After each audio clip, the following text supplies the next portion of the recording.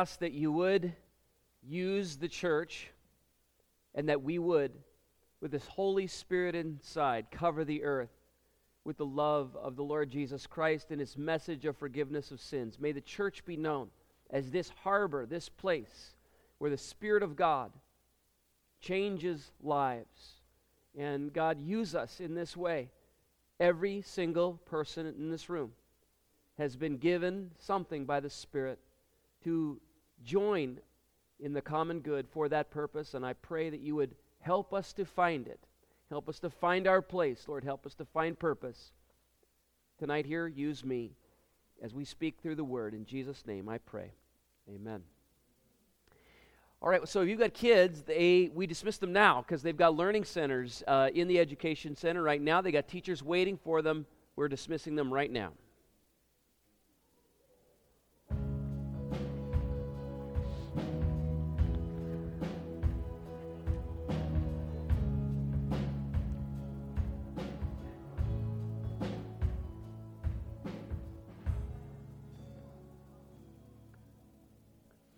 Well, I'm glad that you're here. Here we are in week 3 in this series, Elemental, where we've been talking about the fact that you, yes, you, are gifted. So I want to draw your attention to the last movie that you saw. Did you stay to the end? If it was an Avengers flick, you did, right? You definitely stayed to the end so that you could find the Easter egg. And then you were there looking at the end credits. And the longest known end credits for any movie, so far as I could find this week, was that for Superman in the 1970s, 8 minutes. If you bought the DVD, the long form version for the Lord of the Rings set, it's 30 minutes. 30 minutes, the end credits. Now I bring this to mind because those end credits remind us of the gift groupings that we've been talking about for the last 3 weeks here at AC3. Every movie, like every church, has a pretty short list of people that everybody knows, everybody can recognize, or that everybody sees on a regular basis. And that's like in the movies, it's the cast. So in any movie, you've got the cast, which is actually a pretty short list of people that everybody sees and everybody knows about. The actors, the directors. Then there's the people that almost nobody sees and nobody knows about. Nobody would know anybody's name involved in the movie, and that's the crew. So you've got the cast, and then you've got the crew, and they've got these weird titles like Key Grip and Best Boy and Gaffer, and they do all sorts of stuff that you don't know what they do, but you see, though, that there's this incredibly, incredibly long list of the crew that's there involved in the movie, that last movie that you saw and that you loved. So the first thing that the end credits teach you is that the crew is always way, way bigger than the cast. And that's true for almost any movie. John and I just watched a film this week that had only 2 speaking roles in a 2-hour movie. 2 speaking roles in a 2-hour movie, and one of them was Keanu Reeves. So that's a whole lot of whoa. It's like half an hour of just whoa. Because he only has one character ever. But even in a movie that was that simple, we watched the end credits, and there was hundreds of people in the crew in a movie with a cast of only 2. So in churches, it's kind of like that. So if you were here last week, we talked about the fire gifts. The fire gifts are those gifts, those upfront gifts, teaching and leadership and all that jazz. And so those fire-gifted people are kind of like the cast of a movie, the people that everybody knows and everybody sees. But then the church has these people, this week we're calling the earth-gifted. And they are, in the movie parlance, they're the crew, right? And in the church, the earth-gifted are like the crew in 3 ways. 1, because their roles are behind the scenes, literally. They are supporting, they are action-oriented, they are manual. And 2, they're like the crew, the earth-gifted are like the crew because they are far greater in number than the cast. And then 3, they're like the crew, the earth-gifted are, because we don't often think about them till the end credits. That is to say, in the church, you don't think about the earth-gifted until something amazing gets done. Right? The church pulls off another round of weekend services or another round of a special youth retreat or another, great big women's event or something like that. You don't think about the crew until all of a sudden it's all done and it's in the books and you go, wow, what a collaboration that was. And so that's how we should always look at the church, AC3. Everything in the church, we should look at it like that. Well, that's just an amazing, enormous, God-directed, God-inspired collaboration. And that's why, by the way, that's why Paul sums up God's design for the church with these words. This is our theme verse for this series. We're going to read it every single week. So here it is again, 1 Corinthians chapter 12, verse 7. He says, "Now to each one, a manifestation of the Spirit is given for the common good." So again, let's say these phrases to lock them in our minds. Let's say these three key phrases together. Say, each one, manifestation of the Spirit, common good. And there you have it. God's design for the collaboration that is to be the body of Christ. The church in the world should be motivated and built and structured just like this. Each one, manifestation of the Spirit, common good. So the earth gifted are working toward the common good, which we said was the reaching and teaching mandate of the church. They are working for that with special God abilities that relate around the practical and the task-oriented, around the creative and the supporting, around the manual and the imaginative. Okay, that's the earthy things. That's why we called it earth. It just fits, doesn't it? It feels kind of inspired. It's not inspired. These groupings are not inspired. But they really work. They really work well. So earthy. Now compare them to the other gift groupings that we've outlined so far, and we'll get to the fourth next week. So the wind gifts. The wind gifts bring a sense of God's power and voice to the church. If you're in this group, that's what you bring to us. The fire gifts bring a sense of God's order and vision to the church. And if you were here last week, that's what we talked about, that those leading gifts. The water gifts we'll talk about next week bring a sense of God's care and nurture to the church. And this week, the earth gifts bring a sense of God's creativity and work to the church. So, what are these individual gifts? Let's talk about them, and then maybe as I'm describing them, it'll help you identify them a little bit, and we'll do some homework on this too that'll help you along the way. So here's the first of the earth gifts, the gift of helps. And clearly the guy in the drama tonight, right? That was his gift, and he lit up when his gift was channeled, when he had an offering that said to him, you could contribute just how you are. Not how someone else is, not how someone else is wired, not how someone else is gifted, but you could contribute just the way you are. And the guy lit up for the first time, realizing that maybe service didn't have to be drudgery. The gift of helps is like this. It's that divine strength or ability to work in a supportive role for the accomplishment of tasks in the church. And so here's what I've noticed. People with the gift of helps, it's a spirit ability. So there's an uncanniness even to this, the most, you might say, the most manual and basic of all the spiritual gifts. There's an uncanniness about it because people who are gifted with the gift of helps have this ability to see a need that others don't and then be motivated immediately to go and meet it. That's just, and you just see them doing it. They see it, they meet it. The gift of helps. Here's an early example here in Acts. In the book of Acts, the Bible has a woman named Tabitha named, and the Bible says she was known as gifted in helping others. So in Joppa, a disciple named Tabitha, which by the way is translated gazelle, she was full of good works and acts of charity.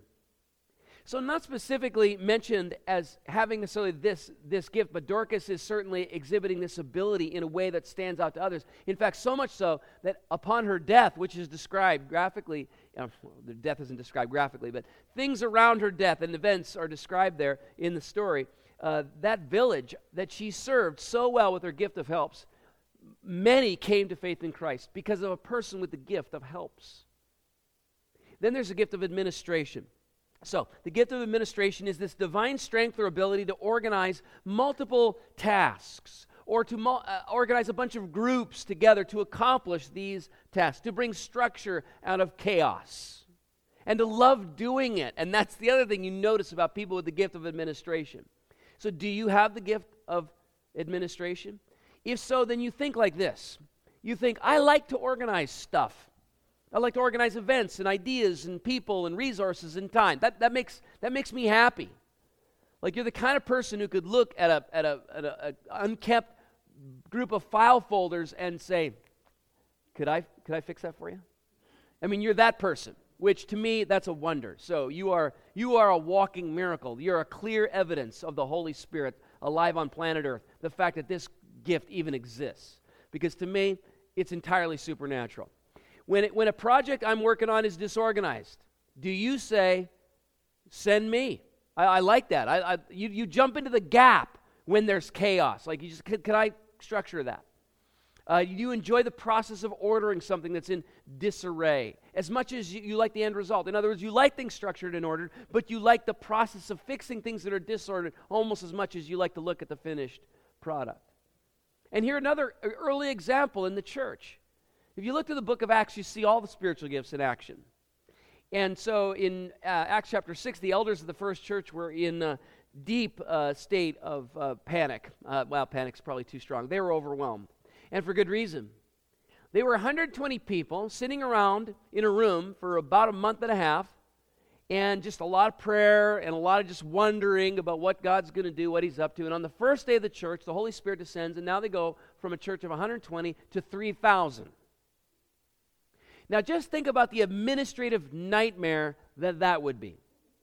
Now there's energy, right? So it's being supported by the energy of the fact that they are this countercultural little movement inside of downtown Jerusalem. And the Jews, by the way, are gathered from all over the Roman Empire. So the synergy is off the charts. It's pretty amazing. But pretty soon, it's a bunch of sinful humans. They get together and their noses are getting bent out of shape in the distribution of the food.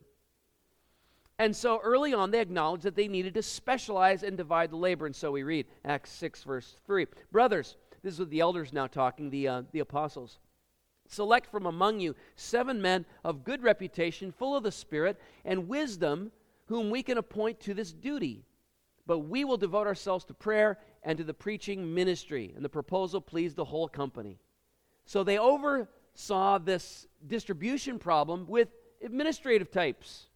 These are the early deacons of the church, the servants of the church. And, here's the thing. People make sport of administrators. And, we get this quite a bit at AC3, and we have fun at the expense of our administrative types, They're pencil pushers. They're uptight. They're heartless. Insert your comedic punchline here for the administrator in your life. But boy, this early church loved its administrators. The Bible says this pleased the whole company. Like, finally. Like, they had a lot of passion. They had a lot of vision. They had amazing teaching. Right? They had all that thing going on. But there was disarray and chaos in the camp. So they're super excited about administrators. Yes, finally. Someone to push the pencils. Someone to organize the files. Someone to make an unfair process fair. And that's what they did. These organizers, these administrators organized, systematized, inserted processes that made an unfair situation more fair. So it was a beautiful example of that gift. Then here's craftsmanship. So you might have this gift if you are a person who has that divine ability to forward the kingdom of God through creative acts. So acts of creativity in all sorts of areas, such as carpentry, graphic arts, painting, baking, sewing. Those who implement this gift produce a spiritual response. Here's what I've noticed, is that this is what's uncanny about it, is the result of their creations is inspiration in the general population and glory to God. So it's an amazing thing when you see people engage in craftsmanship. And in case you wonder if this is also too practical, you'll think that about all the earth gifts. You'll say, oh, this is just too practical. Helps? Are you kidding me? Administration, craftsmanship? Listen, this is a spirit-driven thing. And the great example of that we have is from the Old Testament that specifically connects craftsmanship with a Holy Spirit-inspired ability. Listen to this. This is from Exodus chapter 31. God says to Moses, see, I have called by name Bezalel, the son of Uri, son of Hur, from the tribe of Judah, and I have filled him with the Spirit of God, with ability and intelligence, with knowledge and all craftsmanship. To devise artistic designs, to work in gold, silver, and bronze, in cutting stones for setting, and in carving wood, to work in every craft. That's amazing, isn't it? I mean, that's really super cool. Your ability Christian, and I'm talking to you now, craftsman, those, you spirit-gifted craftsman or woman, your ability to make, create, build is as much a sign, a manifestation of the Spirit, as is the gift of prophecy, as is the gift of healing. Your ability to make and create is as much a manifestation of the supernatural impact of God in the church as is some of these other things that you would say without question, oh, well, that's God. I mean, there's the fingerprint of God when so-and-so did this. Well, that's kind of amazing when you think about it. We look at art, right? And we look at creations and we say, what? That's inspired. And in the church, truly, that's inspired. Here's another one, creative communication. And the Spirit-given ability to communicate God's truth through visual, written, or performing arts. And here's what I've noticed, that people with this gift of creative communication, they strive to worship God, to give God glory, to show the kingdom of God to others, to bless and encourage by bringing peace, the peace of the kingdom, through beauty. They have a real emphasis on that. So that's an awesome thing when you think that the church really as a whole brings truth and goodness and beauty to the world. And creative communicators bring the beauty piece. And it's awesome. You see some Bible examples, again from the Old Testament, in temple musicians. First Chronicles 15:22. Chenina, the leader of the Levites, the Bible says, was in music, was to direct the music because he was skillful. So there was a recognition of his special gifting, and the people in the Old Testament Levitical community were chosen for these roles because of their talent, because of their ability. Now again, the direction of this kind of gift towards God is what separates it from merely being creative, right? There's all sorts of people who are not Christians who have wonderful artistic ability and are creative. What separates it from them is the direction of it and the emphasis of it, and then the end of it, the end game, which is to inspire others. And excellence in creativity, friends, it always does two things. It inspires people and it honors God. All right, here's the last of the earth gifts we'll talk about, and that's giving. It says a person with a spiritual gift of giving has the ability to give or generate. You'll notice it manifesting in two different ways. The ability to give or generate resources and material wealth freely, wisely, and with joy to support the church and to meet the needs of others. So this may be lived out by radical generosity or the uncanny ability to discover and channel new sources of money and time and energy for the purposes of God in this world. So do you have this gift? You might. And if you do, the Bible injunction, we read it last week from Romans chapter 12, verse 8. If you have the gift of giving, Paul says, what does he say to you? Does anyone remember? It's really complicated advice. What does he say if you got the gift of giving? He says, yeah, give. So that's what he says. Like super complex. If you've got the gift of giving, he says, give generously. So he says, I'll say to you, if this is you, if you can answer these questions affirmatively, is it easy for me to approach others and ask them to contribute their resources to a ministry or special project? Like, you don't mind challenging people along those levels of saying, look, how are you managing the little pot of resources that God's given you in this world? That can be a real sensitive subject, can't it? People with the gift of giving, I notice, don't mind if you ask them that question and don't mind asking you that question. That's what I've noticed. And a sort of a sign of that gift in you is that you just don't care. You get through the sensitivity of the resource question just easily because you see it for what it is. It's resources to be allocated, resources in the hands of the Spirit of God. Do you feel a sense of ownership in ministries and projects that you support? Do you have a lot of ideas that help you contribute more financial resources? Do you handle or manage money well? Like better than your neighbor, you kind of notice, in order that it actually frees you up so that you live a certain kind of lifestyle and then excess resources can get channeled to the purposes of God in the world. And it's easy for you. Like that's a lesson, again, like all the gifts, you need to carry some part of that gift. You might not have the gift of mercy we'll talk about next week. Everybody's supposed to be merciful, right? You might not have the gift of giving, but everybody needs to give. But maybe you're the kind of person for whom those sorts of lessons, this idea that God owns all the stuff, is easy for you, and it's always been easy for you. And maybe it pairs in you with the gift of faith as well. And so, a Bible example again from the early church, Acts chapter 4, where we read, For there was not a needy person among them. Imagine that. Here's a sub-community within the larger culture, and you could not point out a person in that subculture who had an outstanding physical need. Why? Because all those who owned lands or houses sold them, brought the proceeds of the things that were sold, and laid them at the apostles' feet. This was then distributed to each person as anyone had a need. That's amazing generosity. And it was by people who were wealth creators. One of them, you know the name, if you've read the Bible at all, you know Barnabas, translated son of encouragement, was one of those people gifted with the gift of giving. So, just an amazing thing. And you think about how the Spirit, how the message of Jesus, how the reaching and teaching mission of the church is moved forward by people with the gift of giving. It's amazing. And you'll never know their names. You'll never know their names. So what are some of the lessons then? Okay, let's turn, because this is what we've done every week. Let's turn to the lessons for the people in this gift grouping.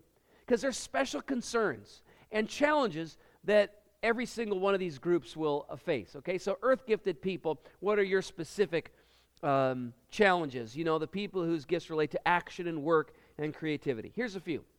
Number one, remember, physical gifts still require spiritual energy. And this is hard for you. And I know it is, because I know a lot of people in this group. I know a lot of people in every group. So I know, as a coach, this is what has been difficult. Here's what Peter will say in his letter, 1 Peter chapter 4, verse 10. He says, God has given each of you a gift from his great variety of spiritual gifts. Use them well to serve one another. Verse 11, do you have the gift of speaking? Then speak as though God himself were speaking through you. Do you have the gift of helping others? Do it with all the strength and energy that God supplies. And then he ends with a bit of what will happen then. He says, then everything you do will bring glory to God through Jesus Christ, all glory and power to him forever and ever. Amen. So Peter here, first of all, recognizes what? That God has given out a variety of gifts. A variety of gifts, which means that there is no list in the Bible that's probably exhaustive. Which is why that you can maybe say, well, is that thing a gift? Like, it's not specifically mentioned in the Bible. It may be, because there's no gift listing in the Bible that's exhaustive. There's a great variety of them. But whatever gift you have, it's not fundamentally, Peter says, for you. And so in this way, he agrees with Paul, who says, the manifestation of the Spirit is given to each one for the, you've memorized it by now, haven't you, AC3? For the common good. For the common good. So he says to serve one another, Peter's words. So then he says, then he groups the gifts. And he groups them just like we've done in this series. Only instead of 4 groupings, he groups them into 2 big groupings. He groups them into speaking gifts and the serving gifts. And so in our breakdown, probably we could say that the fire and wind gifts would go into the first category, the speaking gifts. And then water and earth will go into the serving gifts. And to each grouping, notice he gives an admonishment. To the speaking gifting group, he says, speak as if God was speaking through you. Like, just recognize that you are drawing people to the very word of God. But then he says to all this other group, to the servers, he says, serve with all the energy that God supplies. To what end? Then everything you do will bring glory to God through Jesus Christ. Now, this is so important. We've already been, sort of saying that this earth-gifted group is so practical. They're so hands-on. They're sort of so no-nonsense. And so you might default to think that what you do is the least spiritual of all the gifts. Administrating, helping, giving, these things are creatively communicating and constructing things. Does any of this seem spiritual to you? You make stuff, you build stuff, you write stuff, you resource stuff. All true, friends, and it does seem very practical and very sort of not spiritual. But here's what Peter says. Peter says, when you serve like this and you do all the stuff, the manual stuff, the practical stuff, when you do that stuff, do it with all the energy that God himself supplies. Remember that this is a spiritual act of worship. When you do your earthy thing, it's very spiritual because of who you do it for, and out of what energy you do it from. Will you do it just from your energy? Because, man, you're self-sufficient. Man, you're an earth type, you know? You don't need nobody. You're very practical and all that jazz. God made you that way. That's awesome. But, friend, the admonishment here is you do this with the energy that God supplies. You never act without first making this a spiritual activity. You say, God, is this what you want me to do? God, help me to do this in all of your energy, and may it all shine the spotlight on, not me, on you. You notice our green-shirted guy in the drama, right? He's our earth type. And he's the least interested in prayer, right, of all four of them. He's the least interested in prayer. He's got his head in, he's the least, he has his head in the clouds the least. And that's because God made him that way, to be so practical. But listen, I say to you, helper, administrator, creative, giver, begin all your work in Christ. And then you will find, here's what you'll find. If you begin your work, rather than your own energy, but in spiritual energy, in prayer, you'll find a different attitude, a different sustainability. Let me just pause there for a second.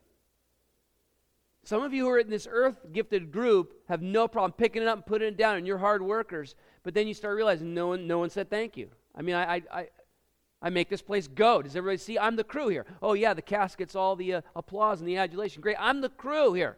I'm the gaffer in this place. You know, I'm the key grip, whatever that means. But I'm pretty sure I'm that guy. And you'll start realizing your energy is flagging because of why you were doing it, who you were doing it for, and out of what energy you were doing it. So this is so important. I want you to look at the phrase again. Do it with all the energy that God supplies. That's an interesting Greek word. The Greek word is choreageo. Choreageo. With all the energy that God choreageo. What English word do you think comes from that? Choreograph. Yeah, choreography. With all of the energy that God choreographs. Isn't that beautiful? And again, a beautiful statement. I mean, Paul will have his own, essentially, or this is Peter's own metaphor for how the gifts operate. It's a music metaphor. It literally means in the original dance leader. That's how you break it down into a compound word. It means dance leader. God is the dance leader of the gifts, choreographing them perfectly. So can you expect to play your role well, sustainably, over a long period of time if you don't pray and seek God's face and develop spiritually as you work? I don't think so. So you say, well, I'm working, I contribute, I'm not the overly spiritual type. True, all true, fine. But I want you to heed Peter here. Do not divorce your work from the one for whom you are working. And Dan talked about the men's retreat, and men are, a lot of us are, we're do stuff types. And listen, there's so much spiritual energy that is built into you when you gather to relationally connect with men and with your God together. And I love the fact that I think we have a unique culture of men at AC3. Men who can get vulnerable and get real and get healed and who aren't afraid to be spiritual men. I think that's awesome. All right, but this relates to a second lesson for earth types, and that is no inferiority complexes. 1 Corinthians chapter 12, 14. So the body is not one part, but many. If the foot should say, because I am not a hand, I do not belong to the body, in spite of this, it still belongs to the body. And if the earth should say, oh, because I'm not an eye, I don't belong to the body, in spite of this, it still belongs to the body. Look, the earth gifted are maybe the most who think of themselves as least important. And so Paul talks about the parts of the body, he says later in the same passage, that are less honorable. What he means by that is less presentable. In the body analogy, these would be like the internal organs. And so he's saying those internal organs are less presentable to the world for good reason, right? Both for the sake of the organs, which would die if you presented them to the world, and for the sake of the world, which would puke if they had to look at the organs all the time, right? So it's a win-win for everybody. But that doesn't mean that the organs are less important. And for you basketball fans, you know that the formula for NBA teams, you got to have 3-star players. If you don't have 3-star players, they call it the big three, and every team has the big three. And if you don't have the big three, you do not win a championship. And so you got these classics. I've got some, the pictures are up there. You can see them: Bird, McHale, Parrish, and Magic Johnson, Kareem Jabbar, and James Worthy, Jordan, Pippen, Rodman, Curry, Thompson, Durant, a little more modern example of the big three. And then let me play to the home crowd: Gus Williams, Dennis Johnson, and Jack Sikma. Anybody? No. No one cares about the Sonics, apparently. All right. They're coming back someday, friends. They are coming back. All right. So even non-basketball fans know some of these names. 3 players that account on every single one of these teams for more than 60% of all the scoring. But these star players require someone who can pass them the ball. And we call that an assist guy. And every single one of those teams has an assist guy that is not part of the big three, who led the team in assists and was a key role in the championship. For the Sonics in 79, it was a guy you might not know of, another Johnson, not Dennis Johnson, not DJ, but John Johnson, the assist leader for that team in 79. Not part of the big three, but vital to a championship. Similarly, friends, earth-gifted people are usually not the star players everyone sees. Instead, they work for the assist.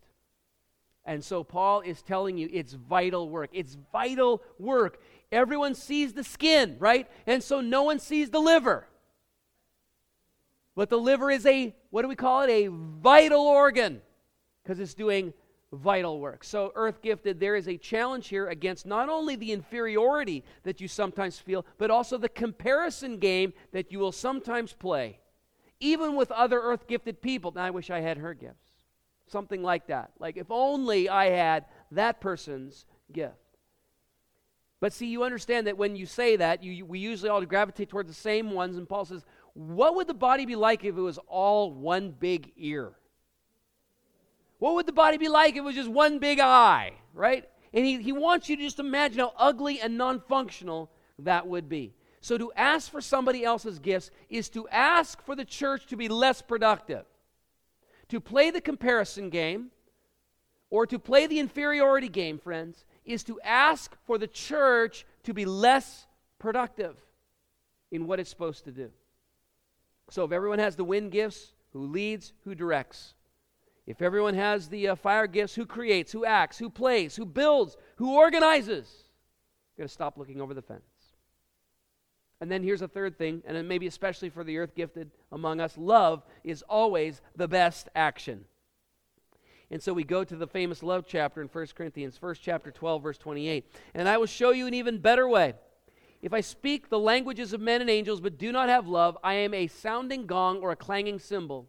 If I have the gift of prophecy and understand all mysteries and all knowledge, and if I have all faith so that I can move mountains but I do not have love, I am nothing. And if I donate all my goods to feed the poor, and if I give my body to be burned but do not have love, I gain nothing. I've noticed that the earth-gifted are so practical, and they do what they do so naturally and so readily that they sometimes don't stop to think about who they're doing it for or why. And this happens in a church like ours. We'll welcome people from all over the spiritual map, and we'll offer them great places to just plug in and get your hands dirty and just do stuff, and you can jump in almost right away. For example, you can jump into the tech areas where your learned expertise or your gift of helping might immediately plug you in. You could jump into building oversight that administrates property, money, legal issues, and you could just be super efficient there and do great work. You could get on stage and communicate using the arts, and it's excellent and it's inspiring. And guess what? You can do all of that without love. You can do all of that without love. Without thinking about the next guy. In other words, building that other person up. Without thinking about the end game of reaching and teaching. You could just do all that without thinking about any of that, without the motive being love. And let's face it, some areas of service are their own reward. If you love to tinker, managing technology is fun. And it's good that it ought to be. If you like to paint or create, art is its own powerful motivator and reward. But what Paul is saying is it's not enough. It's not enough. And this might be the hardest thing for the earth gifted to hear. Paul says, when you do all of your amazingly practical stuff, and do you see the two things he lists there that are definitely earth gifted things? And by the way, you don't get any more earthy or practical than his examples. Give away all your life and energy and money, or sacrificing your body. Those are things earth gifted people would do. And he says, you do all that without love. What's the message? It's empty. It's worthless. It does not advance the cause. So, the call for all of us, but especially the earth gifted, is this. Do not divorce gifts, your practical gifts, from spiritual development. Number 2, do not compare your talents to others and let inferiority taint your contribution. And number 3, do not act out of talent alone, but act always out of love. And now Dan's going to come and give us some practical handholds on how we can take this lesson about gifting and apply it. Dan?